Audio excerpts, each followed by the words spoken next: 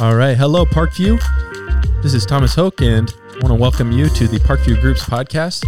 This is the episode for the week of March 6th through March 12th. My goal each week is to inform, guide, and train group members and group leaders, both to take the next step with Jesus and to help others do the same. Let's remind ourselves what we're doing here. Community groups make whole disciples by cultivating an environment of relational safety where the spiritual initiative of the group leads to the growth of each member. That's what we're all about. And everyone has a part to play in that. Right, Wade? Right. All right. I'm joined by Wade. Hey. Hello, Yeah. pastor of college Great to be students, Wade Uhrig. And so this week we're going to learn from Acts 21, verses 17 through chapter 22, verses 21. In the biz, we call that a biggie. That's a long one. That's right. That's a large passage. That is. Long. That's a long one. Marathon. And for our training segment, we'll be talking through a little disciple-making case study on prayer. So, first, well, let's take it away. All right, a couple things to update you on going on around Parkview in the next week or so, or a few weeks, I should say. First, there is a Central Campus Work Day coming up on Saturday, March 25th. That's from 8 a.m. to noon. Anytime you want to pop in there. Be a great thing to do as a group together. Of course, this is probably mostly focused on people who are at Central Campus, but if you're at East and you just want to help out, great. I know that one of the main things that needs to be addressed is the chairs. We need to address the... How to fix the chairs. That's right. A lot of chairs to fix. Those chairs get put up and taken down all the time. And to facilitate successful gospel ministry, might seem like a small thing, but people need a nice chair to sit in. And it's not broken or collapsing under them. So serve Jesus by fixing chairs on March 25th from 8 a.m. to noon. There's other things to do too. There's things for all ages, all skill levels. So if you want to do that with your group, especially Central Campus groups, that's Saturday, March 25th. So ask your leader about it. See what they say. Secondly, the Walk with Jesus event. We do this each year around Easter time. And this is coming up on Saturday, April 1st from 4:30 to 7:30. They're looking for volunteers to help put this on and for people to just come and enjoy it with their families. What it is a guided sort of tour with live sort of teaching, acting out, basically the final week of Jesus' life. So it's a great way for kids to see what the Easter story is all about, up close and personal, and it's a great experience. I've done it with my kids. So if you are interested in attending, again, Saturday, April 1st, 4:30 to 7:30, or if you want to volunteer, that would be a great thing. They are looking for helpers. So with that said, let's move on to the guide.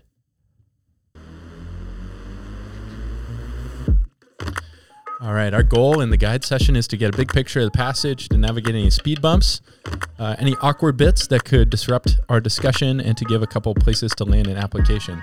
Like I said, I am joined by Pastor Wade, and I'm just going to let him take it away. Great to be with you, Parkview. Grace and peace to you from our Lord Jesus Christ and our Father. Brief word of context of where we are in Acts before we move to our passage. We're transitioning from a focus on Paul's third missionary journey to now moving to a lengthy description of Paul's sufferings for Christ and his Gentile mission, specifically his imprisonment and trials that will fill the rest of the book of Acts.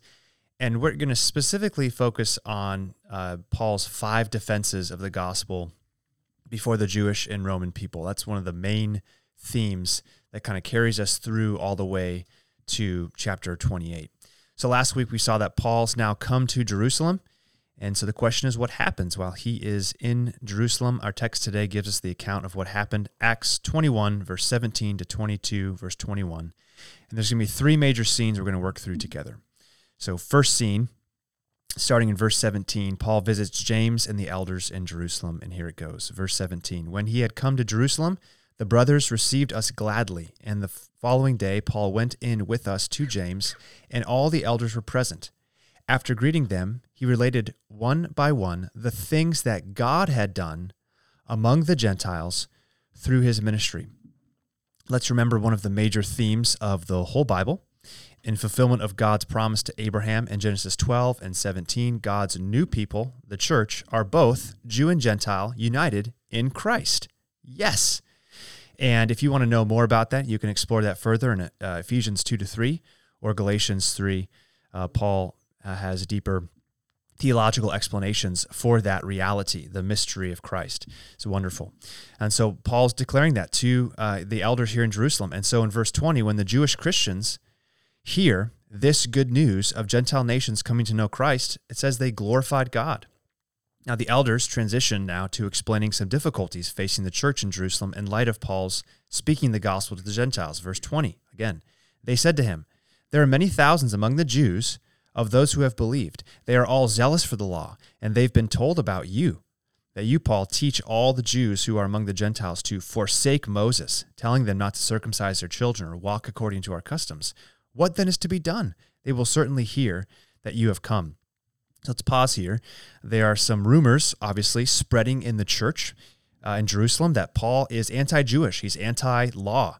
It says that there's a belief. The rumor is Paul's telling people to forsake Moses, forget about him. Don't circumcise your children. And obviously these are things precious to the Jewish way of life and to their customs. And one scholar notes that the rumor obviously is false. Paul did not object to Jewish believers voluntarily following Old Testament ceremonial laws. If you remember earlier in Acts 16, verse 3, Paul even has Timothy to be circumcised for the sake of not putting up a hindrance or barrier to the gospel. And that's the important thing we're going to want to latch onto in this time, is thinking about the things that become the hindrances or barriers to the gospel, and not setting those things up. And so in light of the rumors, since this would have caused disunity among God's people, Jew and Gentile in Christ, the Christian Jewish leaders continue, and they have a simple plan for Paul. Here it is, verse 23. "Do therefore what we tell you. We have 4 men who are under a vow." This is talking about a Nazirite vow, which is found in Numbers 6. "So take these men, purify yourself along with them, and pay their expenses so that they may shave their heads. Thus all will know," meaning all the Jewish Christians will know, "that there is nothing in what they have been told about you," these rumors, "but that you yourself also live in observance of the law. But as for the Gentiles who have believed, we've sent a letter with our judgment that they should abstain from what has been sacrificed to idols, and from blood, and from what has been strangled, and from sexual immorality." Now, by the way, this is the plan that was outlined in Acts 15, if you remember, by the Jerusalem Council, Gentile Christians stopping the practices that would have been extremely offensive to their Jewish Christian brothers and sisters. And so Paul, hearing this plan from the elders here in Jerusalem, he agrees to it. In verse 26, he takes the men, and the next day he purifies himself along with them, and goes into the temple, giving notice when the days of purification would have been fulfilled, and the offering presented for each one of them, which would have been part of this Nazirite vow process in the temple there in Jerusalem. So let's pause again.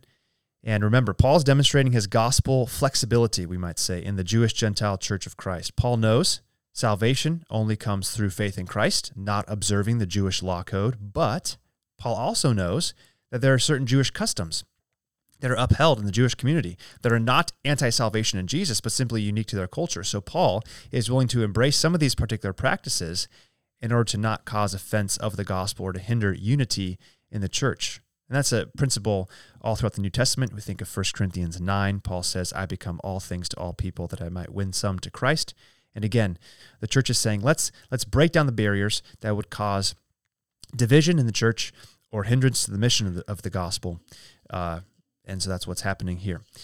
Now, let's move to the scene 2. Starting in verse 27 now, Paul's arrested in the temple. "When the 7 days were almost completed, the Jews from Asia, seeing him in the temple, stirred up the whole crowd and laid hands on him, crying out, 'Men of Israel, help! This is the man who is teaching everyone everywhere against the people and the law and this place, the temple. Moreover, he even brought Greeks into the temple and has defiled this holy place. For they have previously seen Trophimus, the Ephesian, with him in the city, and they supposed, mistakenly, we might say, that Paul had brought him into the temple.'" Again, by the way, it would have been a death penalty to bring a Gentile into the temple, that kind of the inner ring of the temple. And so this is what they're accusing Paul of, but actually Paul never did this. So we see that Paul faces this accusation, right? He's anti-Jew, he's anti-Jewish law, he's anti-Jewish temple. And so no wonder in verse 30, "The whole city stirred up, and the people ran together. They seized Paul and dragged him out of the temple, and at once the gates are shut. And as they were seeking to kill him, word came to the tribune of the cohort," a tribune, by the way, a Roman military leader of about 1,000 troops, that all Jerusalem was in confusion. He at once then takes his soldiers and centurions and ran down to them.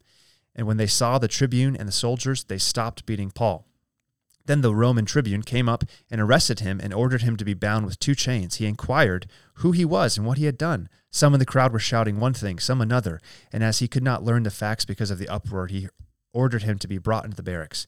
And when he came to the steps, he was actually carried by the soldiers because of the violence of the crowd, for the mob of the people followed, crying out, "Away with him." So here's this mob, this raging mob that's against Paul, because they see him as anti-Jewish, and it's actually fascinating enough. It's the Romans who actually see Paul as someone who is not threatening.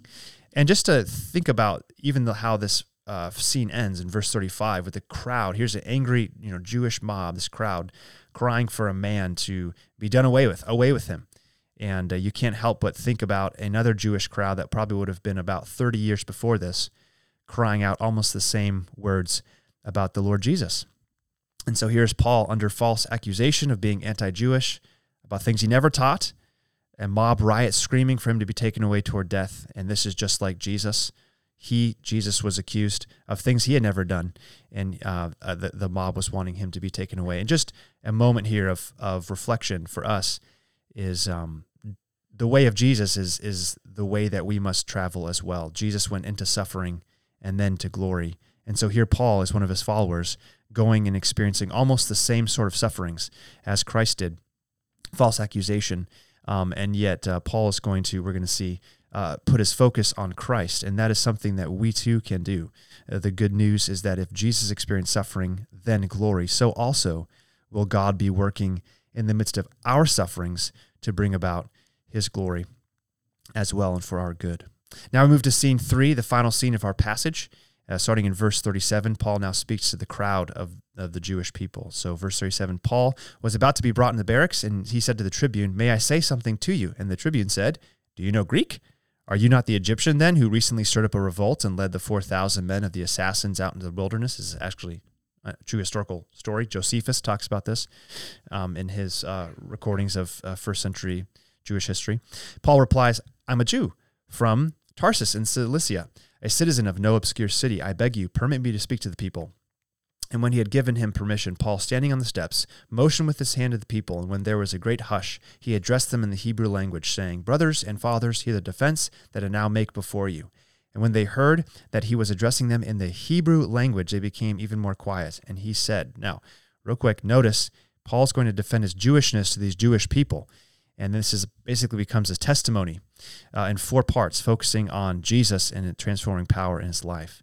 So verse 3 starts part 1 where Paul just talks about his Jewish heritage. "I'm a Jew, born in Tarsus in Cilicia, but brought up in this city, educated at the feet of Gamaliel, according to the strict manner of the law of our fathers. Being zealous for God, as all of you are this day, I persecuted this way to the death, binding and delivering to prison both men and women, as the high priest and the whole council of the elders can bear witness.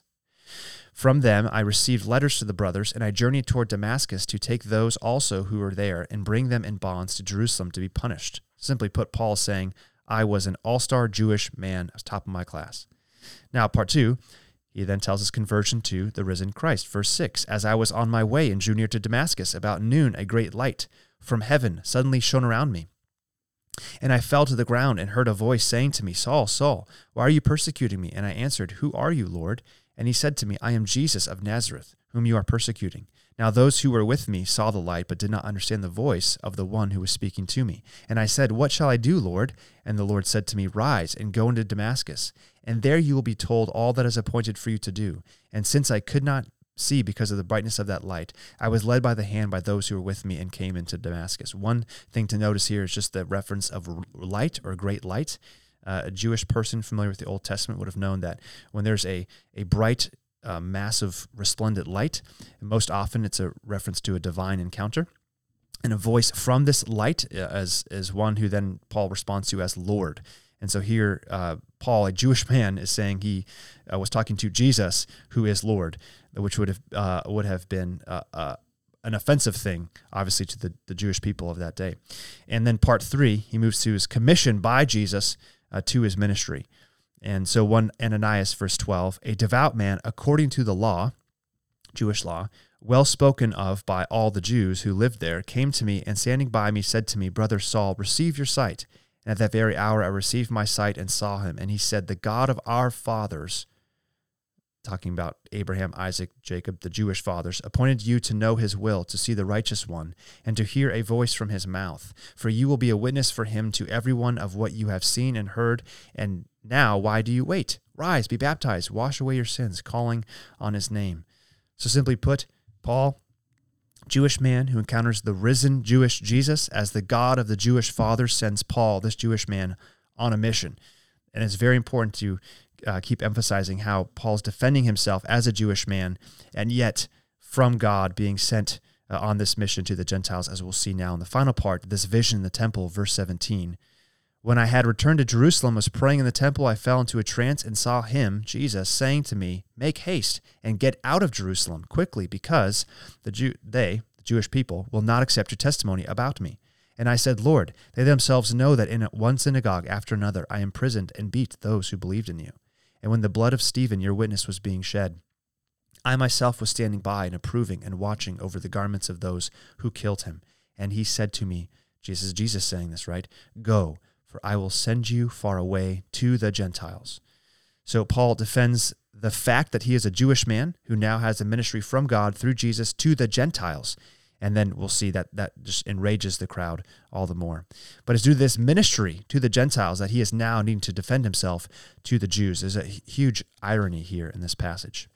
So just two last segments here, a big idea for reflection, and then 2 points of application. For reflection, a big idea that we can think about this week as we approach Sunday is that for the sake of the gospel to be heard by people around us, number one, we must remain flexible in non-essentials of culture and preference, etc., for the sake of not offending our neighbor if they're a non-Christian, and also not causing unnecessary hindrance or division in the church, since we must maintain unity, as Paul did, taking the Nazirite vow, which he had it wasn't forced upon him, but in his freedom he chose to do that as a work of love for the Jewish Christians there in Jerusalem. Second, we must be firm about our testimony of Christ's transforming power.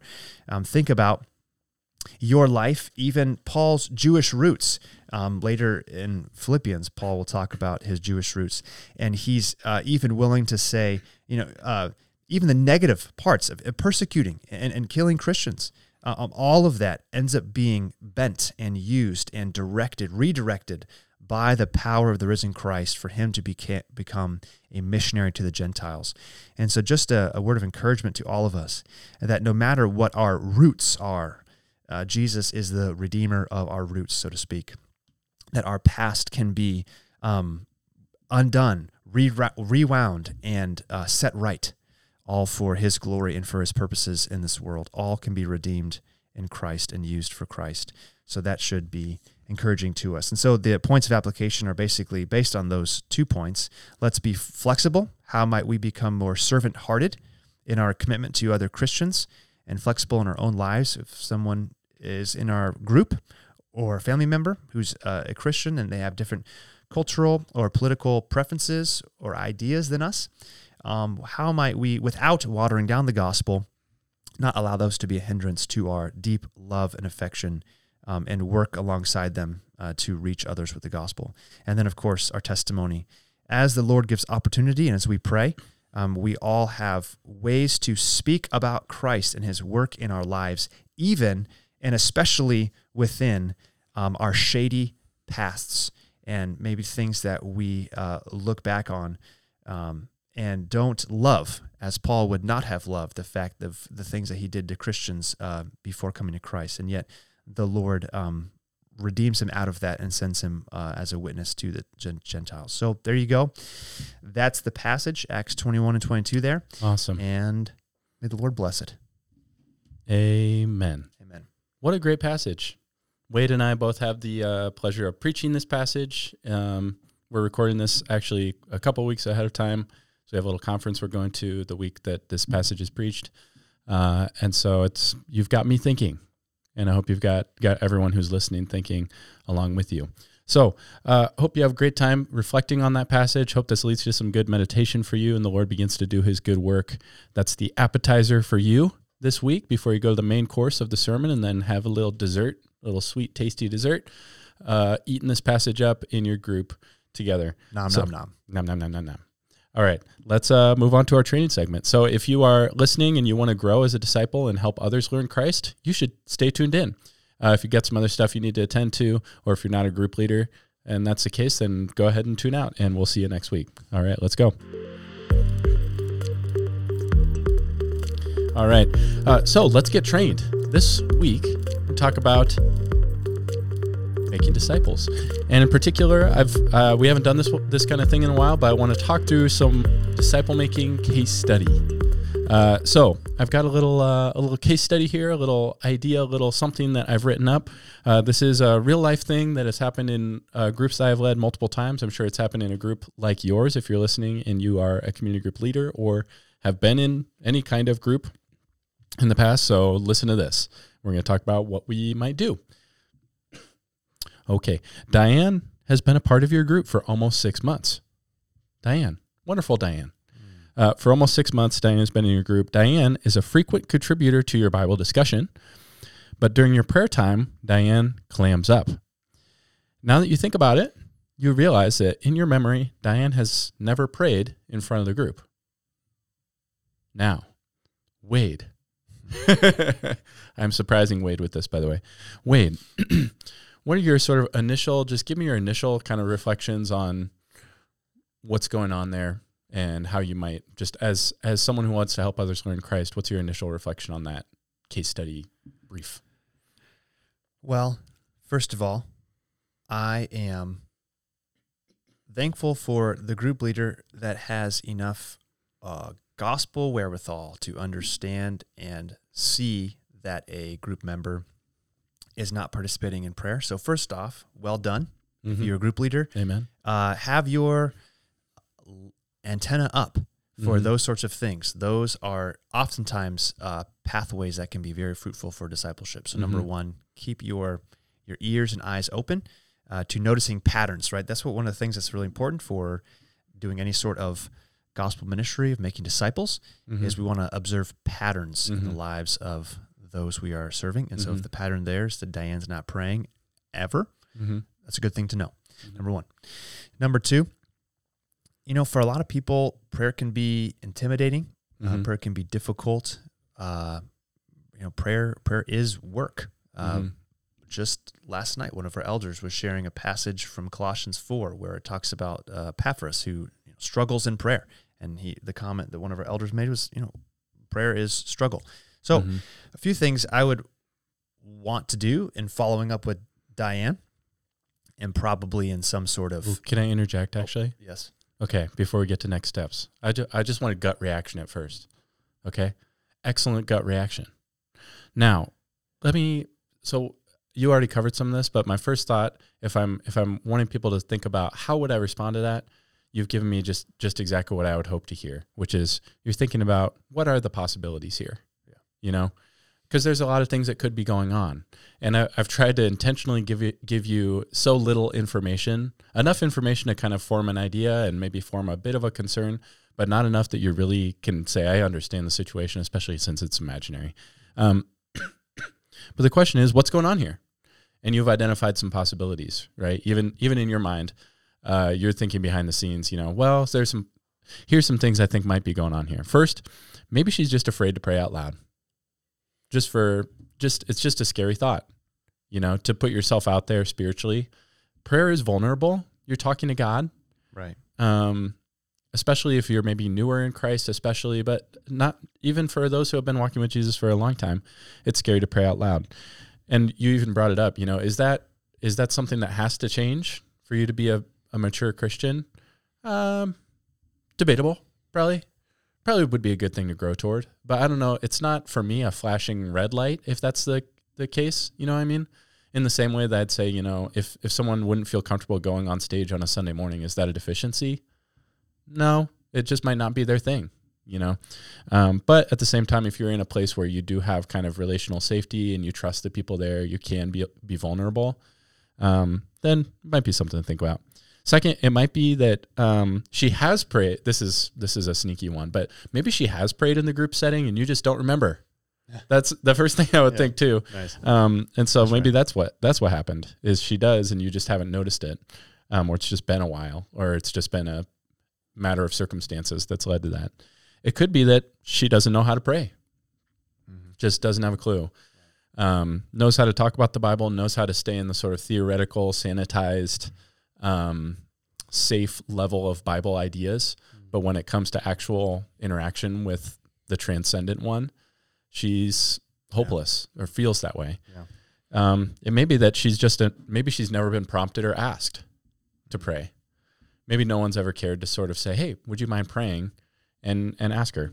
Maybe I've tried to think of it. I tried to think of all the things that it could be, because I think it's so easy for us to kind of jump to conclusions when it comes to helping people learn Christ and think, oh, they don't pray. It's because they don't know how, just decide for them what it means. Right. It could be maybe she doesn't see the point of prayer. Maybe she doesn't believe that God listens to prayer.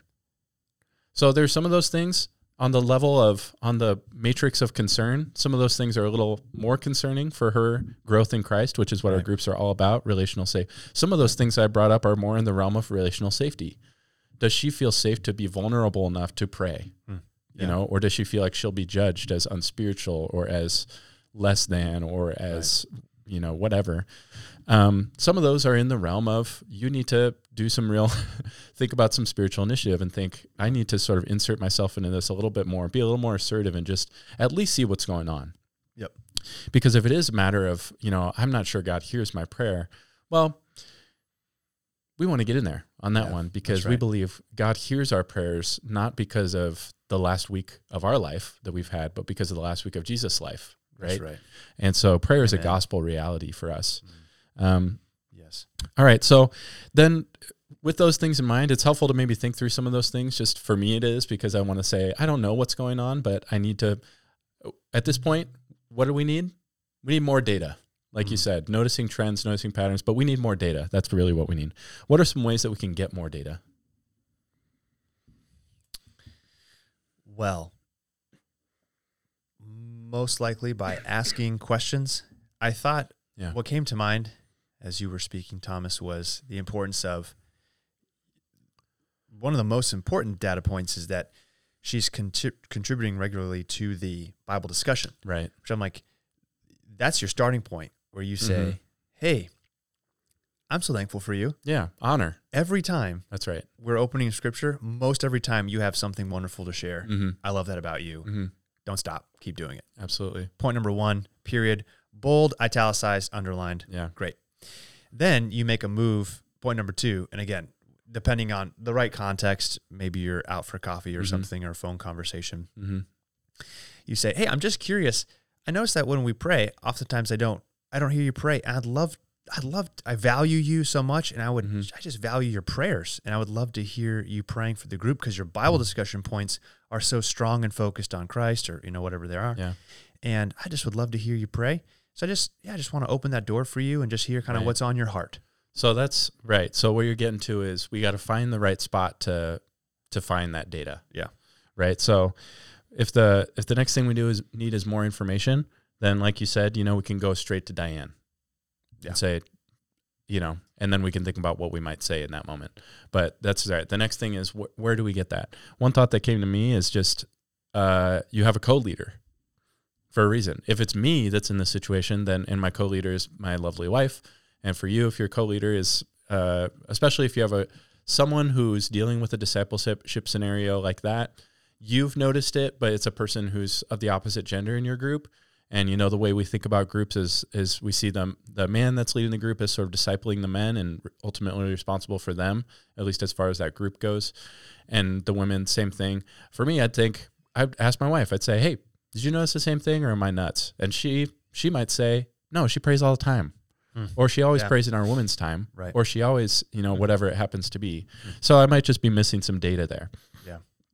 Another thing, obviously, so going directly to Diane during group, I think of these as kind of online discussions, not online virtually, but as opposed to offline. Right. So meaning, there's plenty of times during a group, during the meal, say you have a little aside with her, you get to talk with her a little bit, and maybe you even sort of strategically stall in the kitchen a little bit while you're getting some food just to to be able to get a little more personal discussion. Maybe it's after a group, you say, hey, I wanted to talk to you, ask you about something. You find a little time during the context of sort of their meeting in someone's home. You have a face-to-face encounter is what I mean. And then the other option would be outside of group time. And you mentioned go for a walk together, grab some coffee, a little phone call.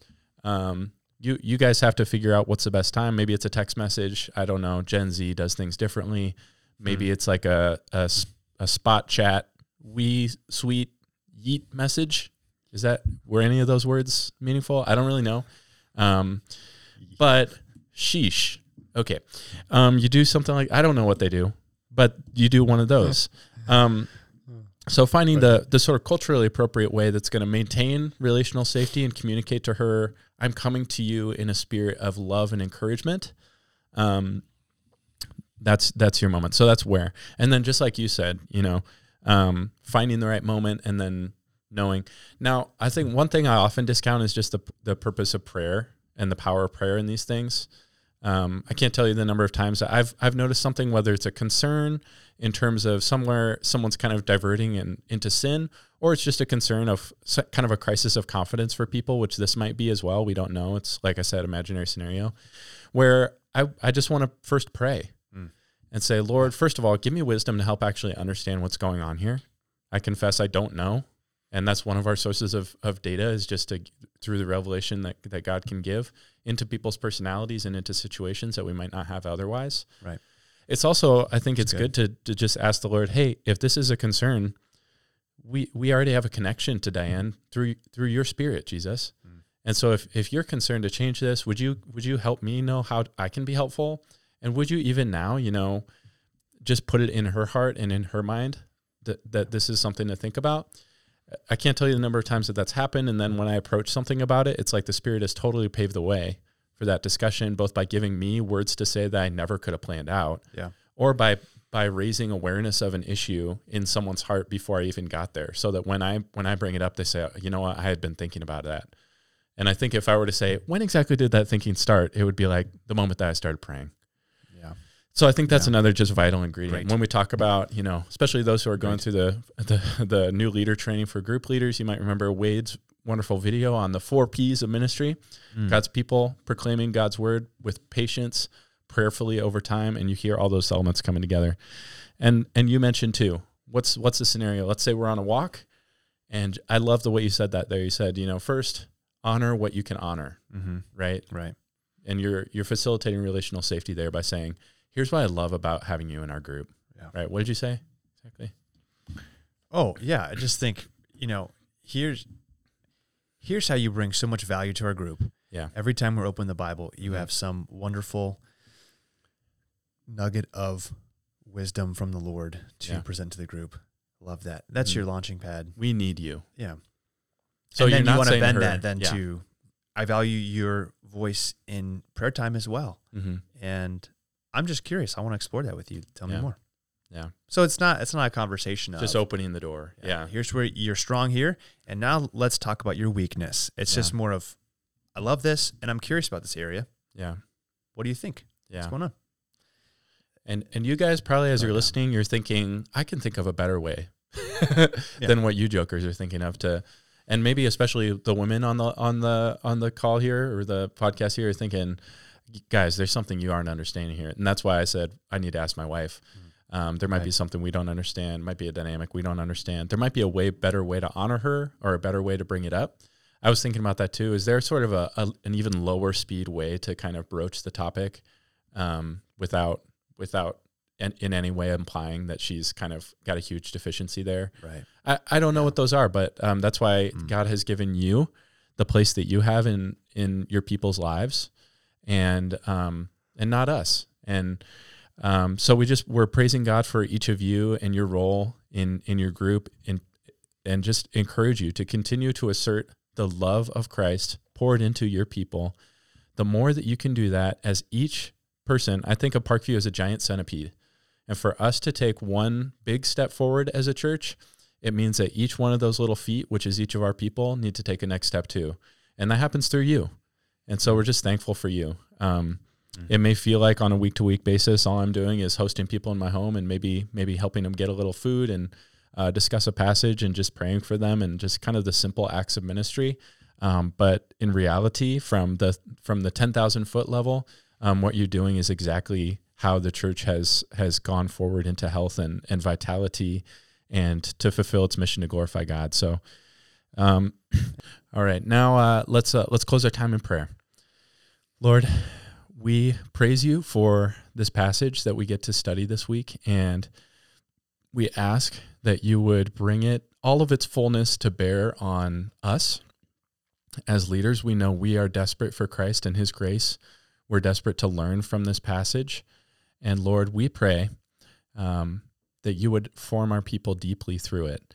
And the things that Wade brought to mind, that they would begin to think through them, meditate on them, be encouraged, be challenged by them, especially as we think about the ways you challenge us to take risks, bold, godly risks, as we see Paul doing there, to be faithful to Christ in our age. So fill our people with courage and confidence. Lord, perhaps you're bringing to mind even now 1 or 2 people in our group that you especially want to do that with, and you'd encourage us to sort of think more carefully about as we prepare for discussion and all that this week. Lord, I pray that you'd bless these leaders in that, give us all that we need to help your people, your precious people that you have obtained with your blood, to grow in Christ. We pray this all in his name for his glory. Amen. Amen. All right. We will talk to you guys next week. Have a great week.